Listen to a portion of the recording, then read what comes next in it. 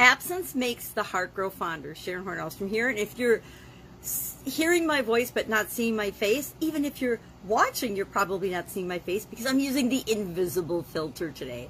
Facebook actually has an invisible filter, and I've been looking for an excuse to use it. So absence makes the heart grow fonder felt like the right reason to use it.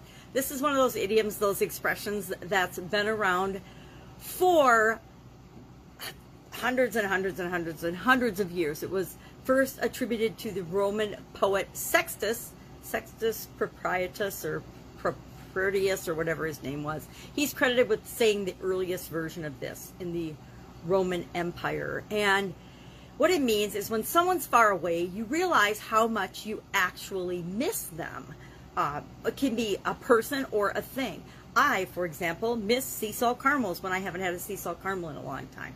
I also have had the opportunity to miss people. My ex-husband and I had a long-distance romance for about a year and a half before we ended up in the same town and later got married and had a family and the whole 9 yards. So I know what that was like to miss someone that when they weren't with you. Same is true in business. In business with respect to our customers. Sometimes we have a customer that we just adored and loved, and for whatever reason, we're not doing business with them anymore.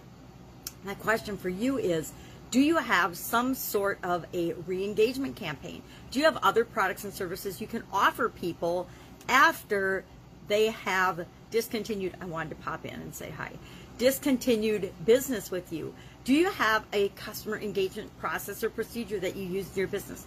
Especially now more than ever, people are dying for and really in dire need of real leadership. I read a really interesting article yesterday. I think it was in Forbes or Fast Company. I can't remember which one. I read it online, of course.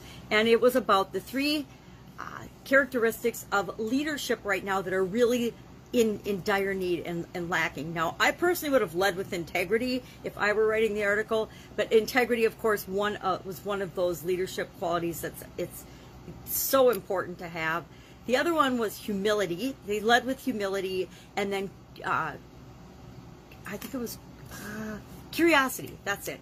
Humility, curiosity, and integrity. And I agree 100% with the author that of those things missing in leadership nowadays, those three are in short supply, and we're in dire need as human beings, as a race. We're in need of those actual qualities, not just purported leadership. People that are political leaders aren't necessarily leaders. Position does not determine your ability to lead. There are a lot of people in positions where they are definitely not leaders. So do you have some kind of a creative way of getting in touch with people or staying in touch with people? Are you missing something? Here's a question for this one. Are you missing something right now in your business that you used to be able to do?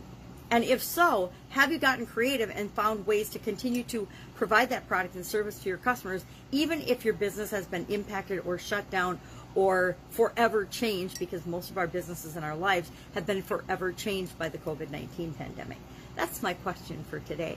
Love to know your personal experience with this. I've made a lot of changes in my business. The way I used to do things, I met with people a lot one-on-one. I did a lot of face-to-face. And of course, with COVID-19, that became impossible, so we switched everything to online, to Zoom. Now, I was a little bit ahead of the curve on that, in that for about the last 2 years, I've been using technology for a lot of my communication and a lot of the things that I do with and for my customers. But a lot of people had never gotten on Zoom. My mom, for example, she's 84, and she had never been on Zoom in her life until the pandemic hit, and we were having Zoom wine in the evenings. We were having Zoom birthday parties, Zoom everything, because we couldn't physically be together. So are you doing things like that and continuing to lead and do things like that for your business, for your organization? Are you getting creative? Are you being open-minded to the possibilities of what you can do, given that there's constraints being put on us that have never been put on us before, and people are telling us we can't do certain things? There's always a way. There's always a way to create and continue to grow your business, as long as you believe that and you're willing to be open and look for those possibilities and those things, especially nowadays with all the technological advances and things we have.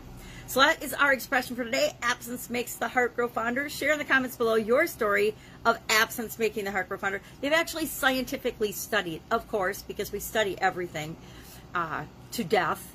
and things that don't even make sense, we seem to find ways to study them scientifically. But scientifically, they have proven this to be true, that absence does indeed make the heart grow fonder. All right, have an awesome day. I will, of course, be with you tomorrow for day 99, I believe it is, of our 100 days of Proverbs to start 2021. Have an awesome day, and I'll, of course, be with you tomorrow. Bye.